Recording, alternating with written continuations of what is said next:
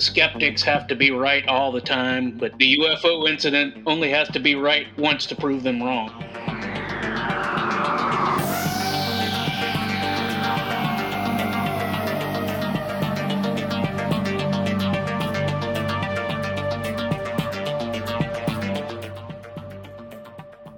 Hey, this is Unrefined Podcast. Welcome to another episode.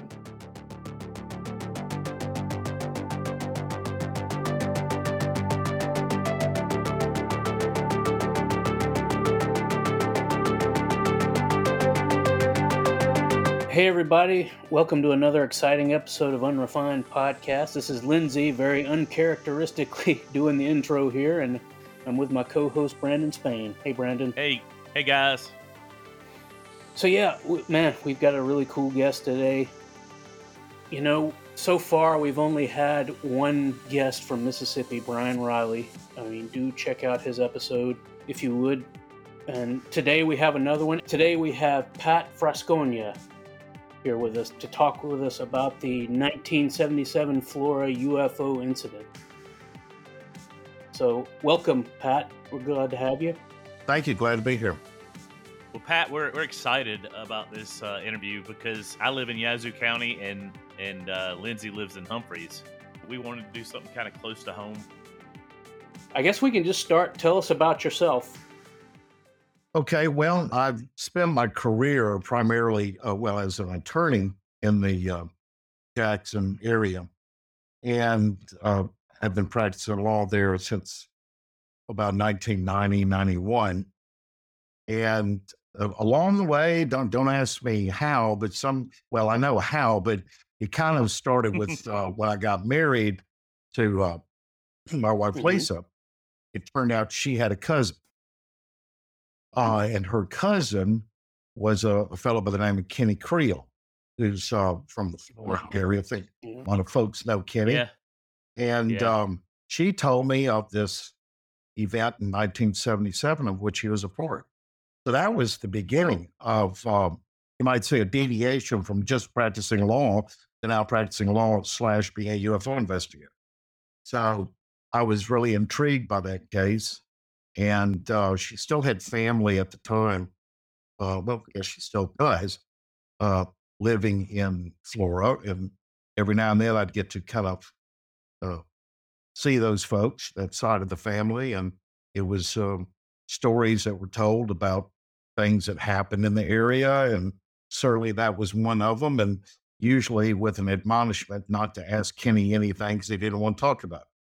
So that's kind of where that side of things began for me, and have lived in that area most of my life. I've moved in the last year and a half to Texas.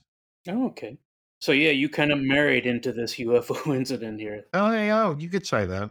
Yeah. You could say that, sure. So I guess just kind of set up the scene for us. Tell us about the Florida UFO incident. Well, there are almost as many versions of it as there are people living in Florida, I guess you could say. Yeah, we've heard. Well, it's not just Florida. I think that kind of goes along with almost any UFO incident. Yeah. Yeah.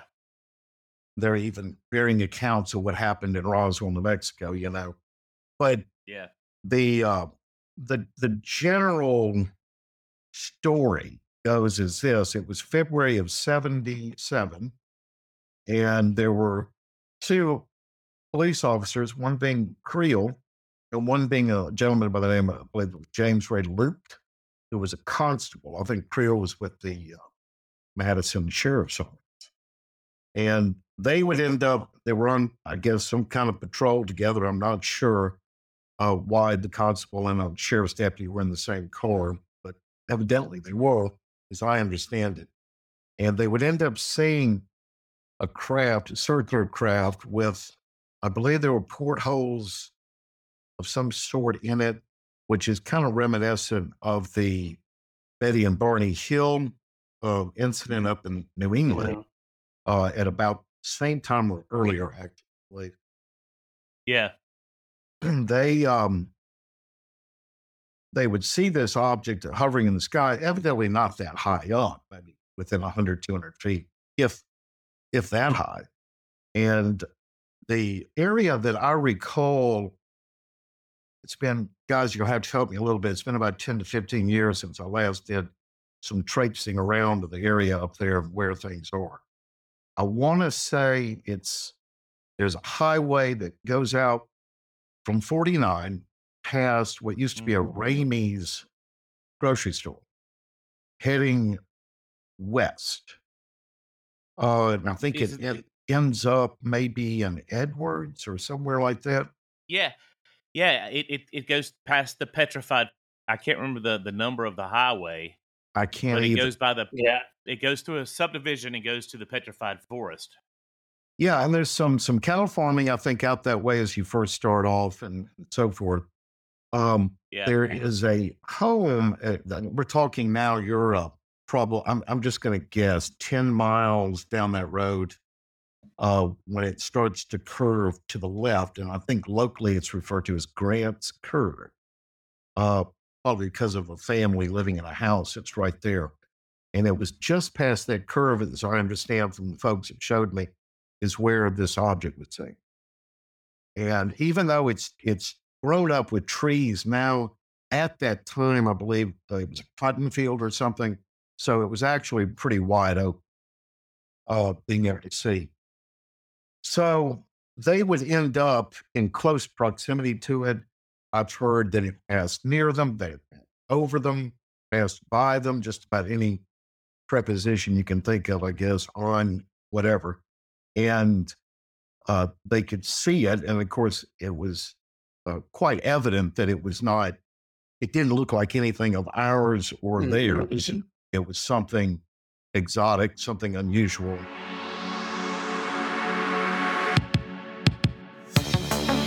Hey, my unrefined friends. I just want to tell you guys that I am so thankful that you are my life.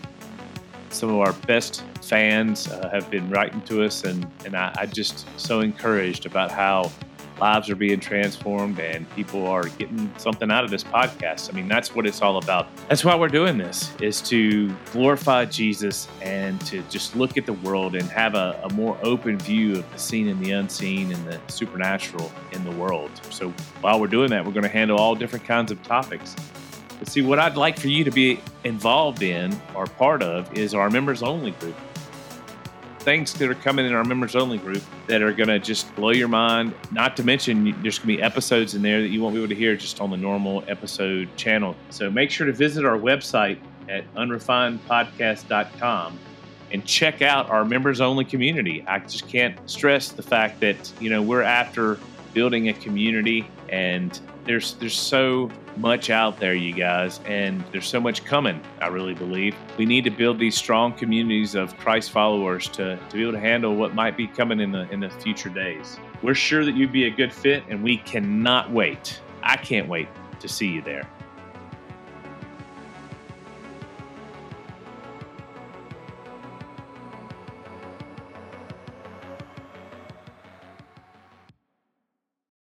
Supposedly was making some noise. I believe it's often described, you'll hear this in other reports, of like a laundry and dryer. The dryer is off balance as it's rotating out of a sound.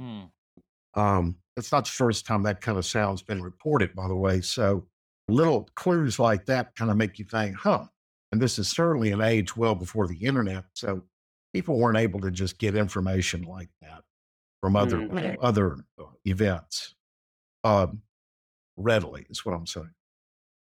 It would end up passing off. If one of the witnesses, I won't mention his name, he always seems to be a little nervous about his name being mentioned, but he shows up a lot with his identity not being revealed on camera in interviews and such. He told me, I believe it passed off going to the north, slow rate of speed towards, is it Bentonia? That's just... I had heard Satarsha. Satarsha. Okay, that's... Yeah. So that's where Brandon actually lives. Yeah, I live in Satarsha. Yeah. And then it would end up disappearing over the horizon or over the tree line, more likely that way.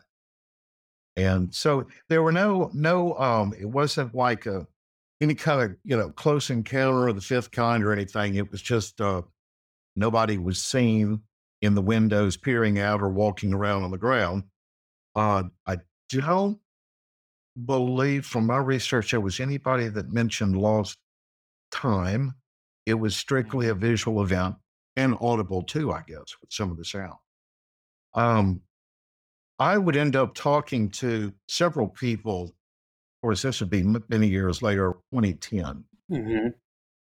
And one was a younger, younger is his surname, last name. He was a highway patrolman that was in the vicinity. Because before this would all end, supposedly there were upwards of 50 people at Grant's Curve that had assembled, watched this thing.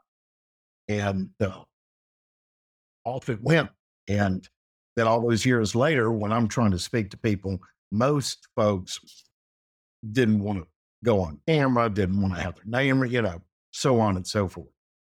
And so the incident is curious for a lot of reasons, but one is, what was the object doing there? Of course, we don't know when and where they show up, other than we do know in cases like the Rendlesham Forest incident, they are often affiliated with military installations and also power plants. And so, but at that time, Florida didn't have anything like that, except for the old disused ordnance facility out at, what's the name of the park there? Kearney Park. Thank you.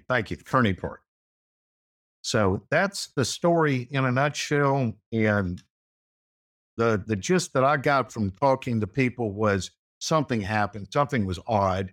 It was not anything of ours. Although at that time, this is 77, you have to remember, people were still very much, not completely, it started to erode by this time, certainly, but there was still a lot of that post-World War II confidence in what the U.S. government told you, Mm-hmm. and that being the gospel truth, and we don't have anything close to that now in our society, but back then we still did. I had heard from other parties that Creel had spoken to. I believe it was Bozeman was the sheriff at that time. And he had supposedly, talking about Creel, had been contacted by either Men in Black or folks from the Air Force or whatever it was, and told to keep quiet. So that essentially is the Florida 1977 event. What's interesting about it is it was not the only one in Mississippi that year that made headlines. There was another one down around Taylorsville that only got about one article in the paper, in the Jackson paper. And it was also in 77. And it also was very eerily similar to what happened in Florida. And I have the good fortune of being able to run down and talk to one of the only three witnesses to that event. This is a former Vietnam helicopter pilot, and who has since passed. And it was really something to hear his take on what he saw that night outside of Taylorsville as it compared to the Florida. Yeah, I was going to say, did you know anything about? I read something about it, something that happened around that time in JS, Mississippi, down in Lawrence County, I believe. A similar occurrence. You'll have to tell, what county are we in if we're outside of Taylorsville? I can't remember. Taylorsville's in Smith County, I believe. Okay. So, yeah. Brookhaven also there were calls into the municipal airport around that time about UFOs. Well, I don't recall if it was 77 was kind of a hot year for UFO sightings around the country, and Mississippi certainly wasn't left out of that. There's another event up in Columbus where an object supposedly appeared over a high school football game and seen by a lot of folks. And so it was a big year. Things were going on. And I believe if we go to Pascagoula, what year was that? The famous Pascagoula. 73, I Yeah, think. a little bit earlier then. Yeah. 70s were a good time for UFO sightings in Mississippi. Yeah.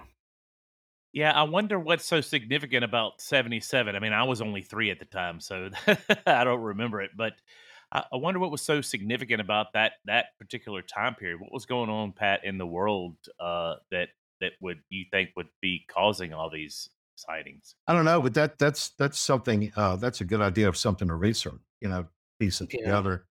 Um, Hmm. I've had good friend of mine, I'm sure all of you have seen him on TV many times, Nick Pope, who used to be with the Ministry of Defense in Great Britain. He and I have talked many times about this sort of thing and, bringing parallels, together of what was going on. Was there, for example, a lot of nuclear testing going on, by the Hmm. U.S. atomic test? I know there were 3 atomic blasts, subterranean blasts down around, just southwest of Hattiesburg. I don't remember if they were that year or not, but I believe they were in the 70s. And so it's entirely possible that that was what drew something close, because atomic testing, atomic facilities, atomic weapons storage areas all have a higher percentage of sightings than anywhere else. So, Well, and Mm. 2, correct me if I'm wrong, Pat, this is the part of the climax of the Cold War. I mean, it had started obviously back in the 60s and even after World War II, but I think the 70s and 80s were like the climax of it. What wasn't it? you'd be correct. There was certainly a lot of testing going on in Nevada in the 50s and 60s, but it certainly was still going into the 70s. And like I said, Mississippi actually, one of 3 states that has had nuclear or atomic tests, conducted blasts, and I had to look that up. I can't remember, but I believe those were in the 70s. Well, and albeit subterranean, but still, if that is what's you know attracting something through whatever means, whatever it is that is detected, whether it's underground in the atmosphere or at the surface, it still produces um, radiation and other things that can be picked up. I wonder if that test was in Vicksburg. Was it at the Waterways Experiment Station in Vicksburg? Is that where they had that No, atomic test? no, it was at you go down 49 out of Hattiesburg. Excuse, yeah, it's yeah. I'm gonna have to look it up. It's not far. If you're leaving Southern Miss, University of Southern Miss, might take you 30 minutes to get there. It's, Bluesdale? I believe that's it. I believe that's it. It's the Tatum Salt Dome, I think, is where they were doing the tests. Um, and it had surface effects. Supposedly knocked cattle, off their feet. Uh, Families in the area fell, and so it wasn't like it was just underground and nobody could feel anything. Hmm. And few people know that, except for perhaps those that live down that way, that there ever was atomic testing in Mississippi, but there was. Yeah, I didn't know that. I really didn't. So, okay, so Deputy Creel changed his story later, and I think he may have even from the WAPT story on this said he kind of made it up or something like that. Why do you think he changed his story? Well, he changed. Well, I can't speak for certain as to what Right. I don't think, from my opinion, is that I don't think the guys made that up to begin with, and there Mhm. were other witnesses as well. So, but certainly at that time in the U.S., um, yeah, the government did not want anybody poking around that topic Yeah. unless they were approved to do so. I mean, this is what's going on right now. We're in the middle of it, which is, well, I think we're a little bit past it, but we're still in the phase of legitimization of the topic. what's going on now in Washington with hearings that they've had the last couple of years, uh, release of these films like the Navy and so forth. And I know, in fact, I know several people that are involved in that effort. They're trying to legitimize it, okay, because they need more brains working on this, for one thing. When you have what they've been trying to do is a very siloed kind of effort. So what you're doing in building 101, you can't know what they're doing in building 102. But if you could join together and know what each other's doing, you might make some breakthroughs. At that time, the U.S. certainly wasn't doing things that way. So I think it's hard sometimes for a lot of people, younger folks, to realize what's going on now is the total opposite of what it used to be. Um, and as far as trying to bring this out into the light of day. And so back then, it was nothing more than, I think he just was, he was informed that he needed to shut up. And so that's what he did. Hmm. Well, that reminds me of we just did a episode on MK Ultra, and a lot of people nowadays don't realize how compartmentalized the government was back then. Like you said, that you know, the left hand didn't know what the right hand was doing, and even early NASA and Air Force stuff, they were all kind of kept in the dark of what the other branches were doing. And yet, and nowadays, yeah, you're right. It's I think it's because of just technology. You can't. It's harder for them to hide stuff. I mean, is that what you would think, Pat? It's harder for them to hide it. Yeah, I mean, I think that's part of it. But I mean, I think what's driving it is a fear that other nations will figure out something because just like David Grush, who's been in the news, he's a fellow I've spoken to before, and very nice guy, and everything they say about him on TV is pretty much accurate. I mean, he's a stand-up guy. He's the so-called whistleblower that's come out and said some things about craft being, you know, held here and there across the country. And he's not the first one I've heard that from people who were in the know. And so the problem is simply this, that compartmentalized approach has not worked insofar as figuring out, creating alien reproduction vehicles or just reverse engineering, simple components. It's not worked. And so if it's going to ever work, you got to have more minds collaborating. And the fear is that another nation will figure things out before we will, because we were too worried about, bringing the public into the know and so forth. Mm-hmm. So I think that's essentially it. And then in the background of all that, I'm sure, is money in the term, Always. form. Yeah, of course, in the form of appropriations for research and blah. Mm-hmm. I mean, it's really quite simple. I don't think it's as complicated as some people think it is. It's just, some have suggested that are in the know that we might have been, we might have fallen behind other nations. Other nations are actually a little bit ahead or a lot ahead of us in figuring out certain things. One gentleman that I know, who y'all, I'm sure, seen his name before if you ever do any reading on the topics involving Roswell. And I asked him, I said, well, this is when I was still somewhat of a skeptic. I kind of entered all this as a skeptic, 10, 15 years ago. I wasn't sure about the topic. I became a believer along the way. And I asked him, I said, I think it's kind of fortuitous that whatever crashed at Roswell just happened to have technology that was not too advanced that we could understand, we could unravel, because there's been a lot of talk through the years about things that have come out of that craft. And he gave an interesting answer. He said, well, there's still a hell of a lot more that we don't know what it does. Yeah. So I think that kind of sums it up. And that's where we are.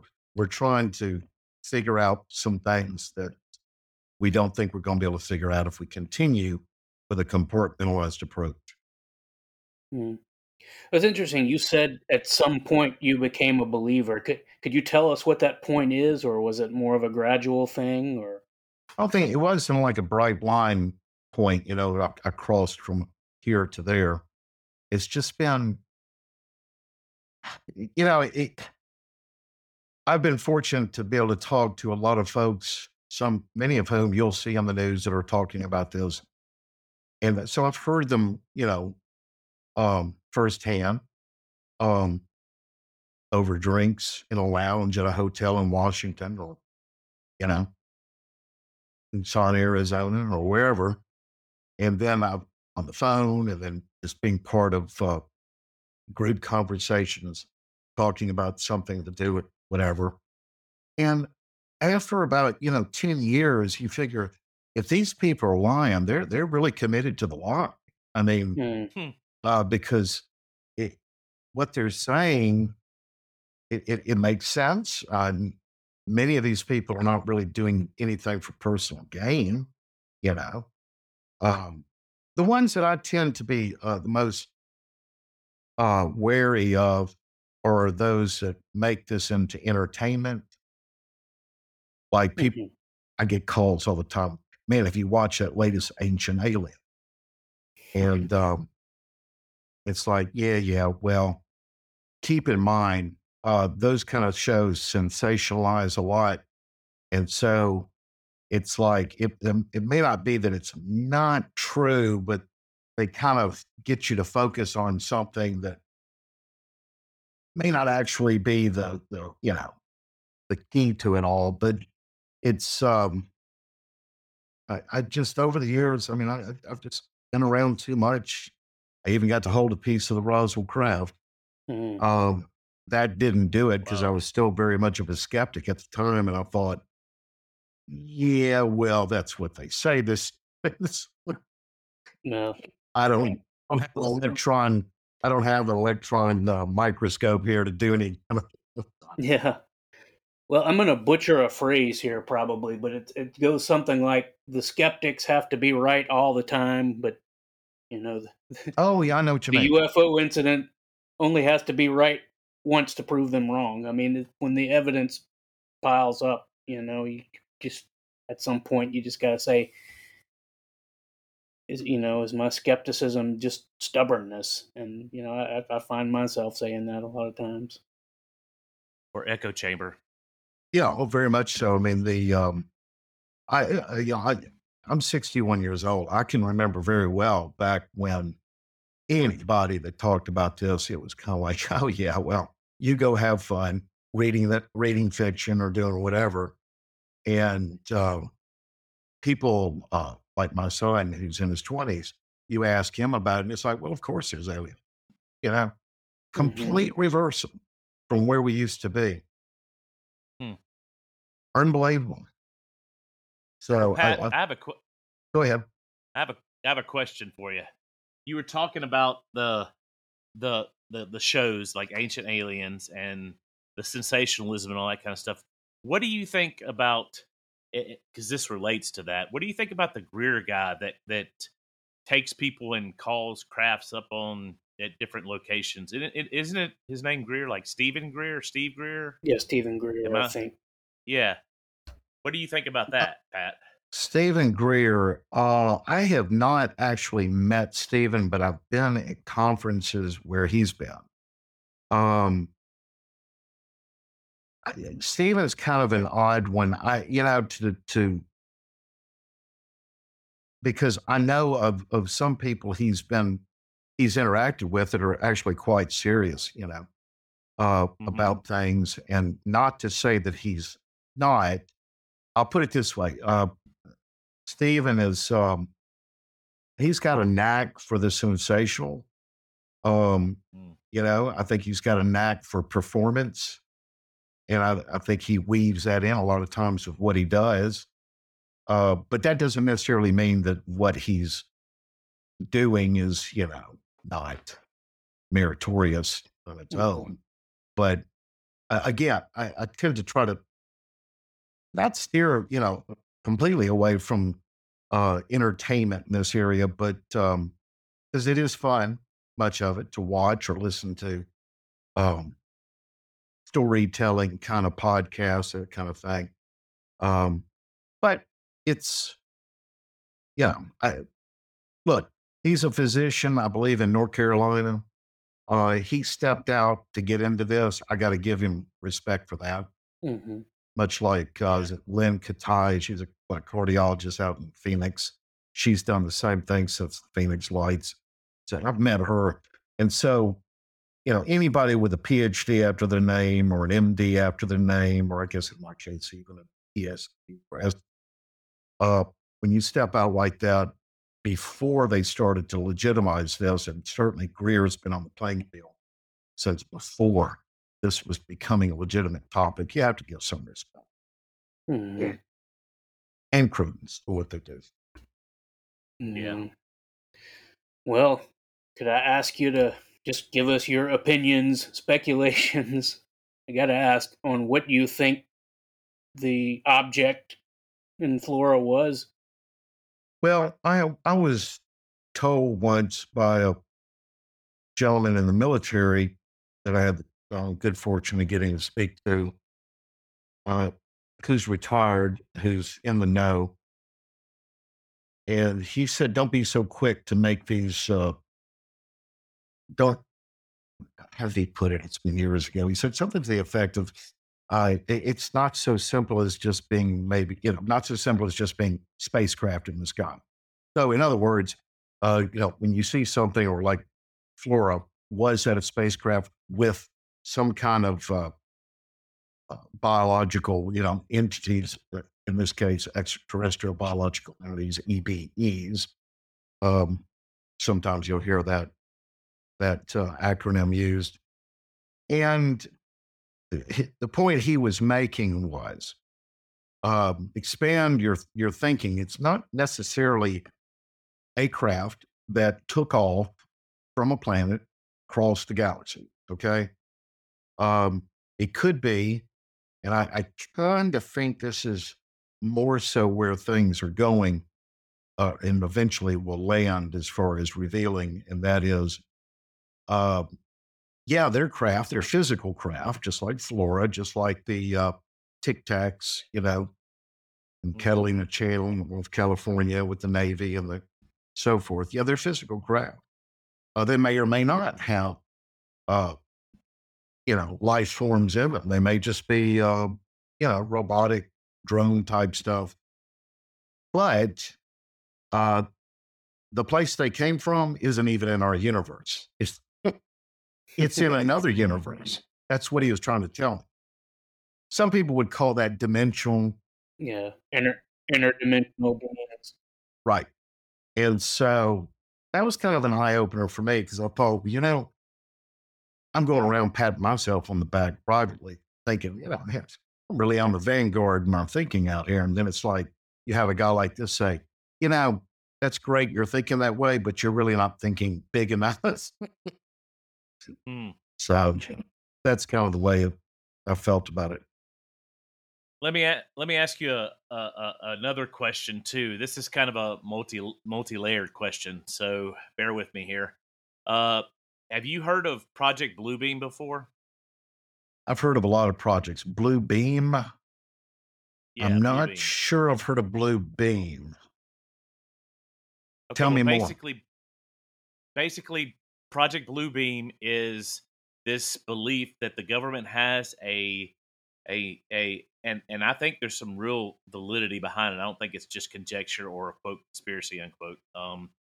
However, that the government has this plan of faking UAP, or I prefer UFO. I don't like UAP, but UFO or UAP type situations, and that at different times in our history they were going to do it. Like for one example is they were going to do it in the Middle East and say it came from Allah, and they were going to use some type of manipulation or uh, mind control to cause the Muslims to do this or that. And then there's been other speculation in different areas.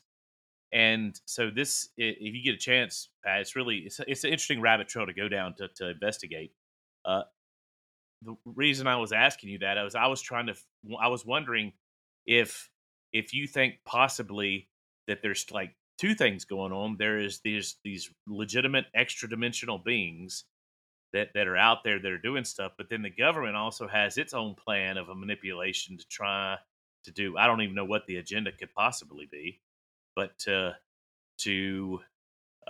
manipulate and make people think that there is a uh, um, UFO UAP thing to kind of gain control. Because I mean, the government is ultimately, and this will give you I'll play my card of what I think about the government. The government is ultimately about control, you know, and so uh, anyway, I'm sorry you know what Project Bluebeam is, so that kind of, I guess you can't answer too much on that.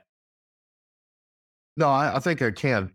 I'm familiar Okay. with a paper. I think it was written. It's one of those. I think it might have been a CIA sponsored uh, project this research paper produced. The Iron Mountain Report, I think, is what it was called. Um, and basically, that had to. There were they discuss in that paper that war is necessary every so often Hmm. for mankind to rejuvenate itself, basically clear out a lot of garbage, in society, make it focus itself, much like World War II did to the United States, and Yeah. bring about a stronger population, a stronger society that will last only so long before you got to have the next war. Mm. So that kind of reminds me of that when you bring that up. Um, First thing I'd say is, hell, we're sitting here talking about aliens and recovered craft and so on and so forth. So why not would be my first reaction. I think it's certainly possible. Um, but I call me a bit of a cynic, but I just think money governs everything. And Hmm. money is the big carrot that's always out there. And that's what people are going to pursue. And so I think this part of what's pushing this agenda now is this is a great vehicle to approach the purse strings and say, hey, we need money for this, we need lots of it. And by the way, if we don't get it, Russia may get there first, that kind of thing. Yeah, that sounds familiar. Like Yeah. in like Kennedy back in the, not necessarily Kennedy, but like in the Kennedy era. That's, we need money to go to the moon before the Russians get there. You know. Yeah, exactly. So That's a great example. Mhm. Yeah. And so, that would be, I guess what I'm saying is before I would believe there was a great conspiracy to accomplish what you're saying Blue Beam talks about, I would believe that it's a little simpler than that. It's hmm. it's not as complicated. It's more about just the basics of what drives, humans to do what they do. Um, And, but I say that I want to emphasize I have, and I do know a lot of good people that are involved in this effort to bring this stuff to the fore. And again, going back using a guy like Greer. Now, I may be wrong. Stephen may have come up with a business plan, said, "Hey, I'm going to start producing films and doing. I'll make money." I don't know, but still, I think he was running a big risk, being in the profession that he is, and all of a sudden appearing on TV talking about things like this again before the legitimization of the topic had even was years before it would begin. Yeah. Wow. Well, I guess we can kind of begin to land the plane here. Um, with this question, have you personally had any? We ask question along this lines. Usually, Brandon asks it, but we ask all of our guests if they've ever have a story, like a personal story, the supernatural, the paranormal, etc., that has personally happened to them. Um, well, I guess it's my first reaction to that might be what I could say. Well, that's kind of personal, Yeah.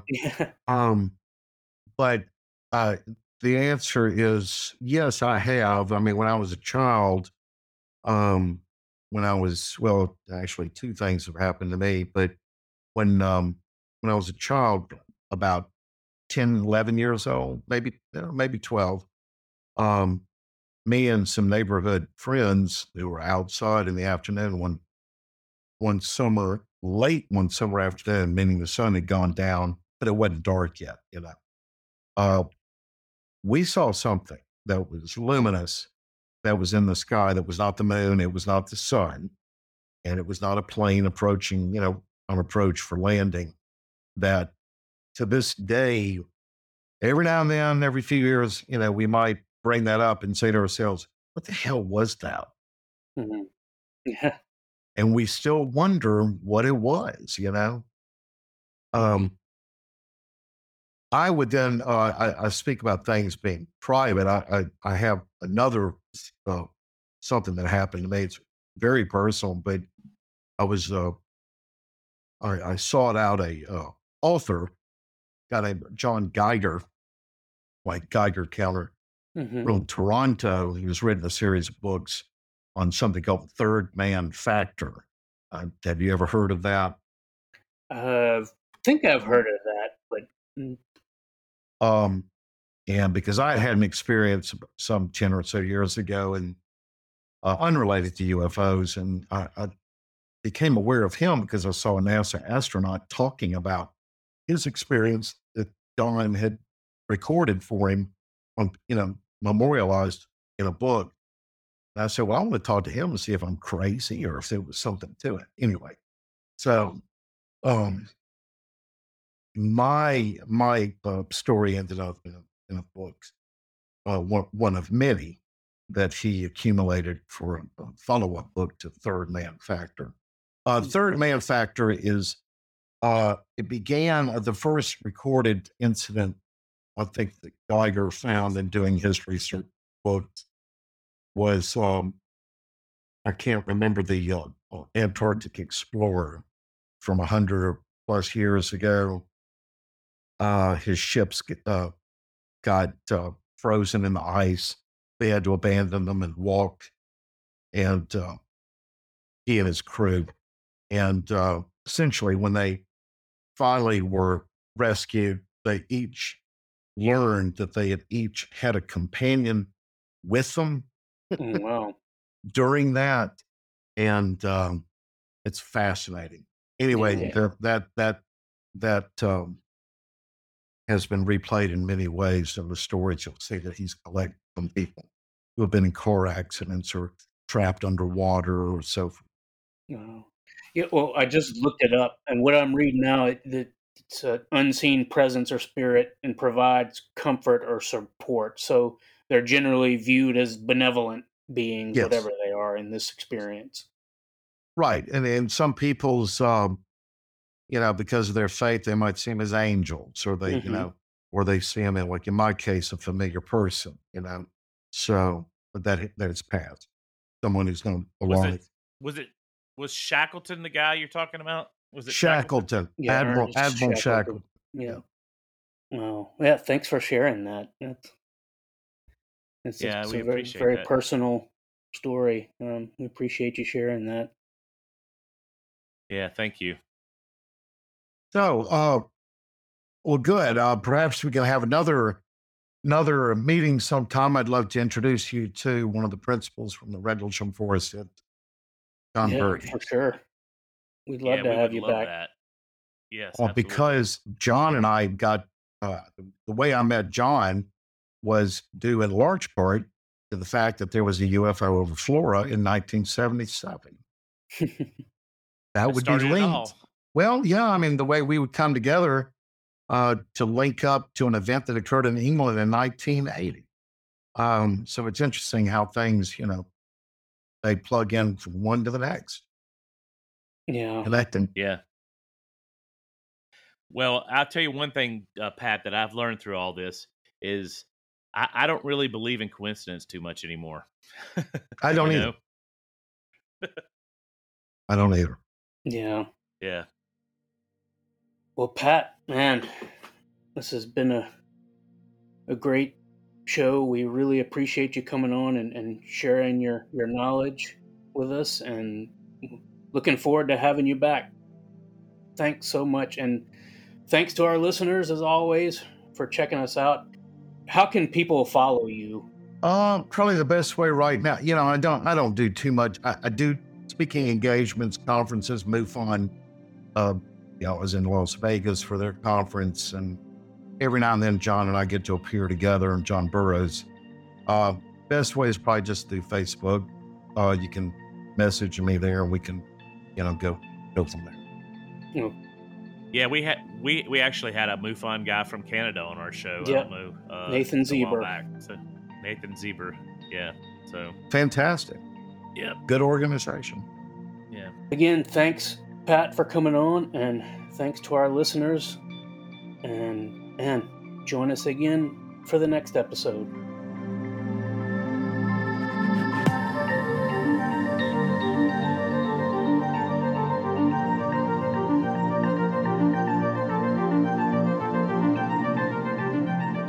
Thanks for listening and supporting us. And remember, stay naturally supernatural.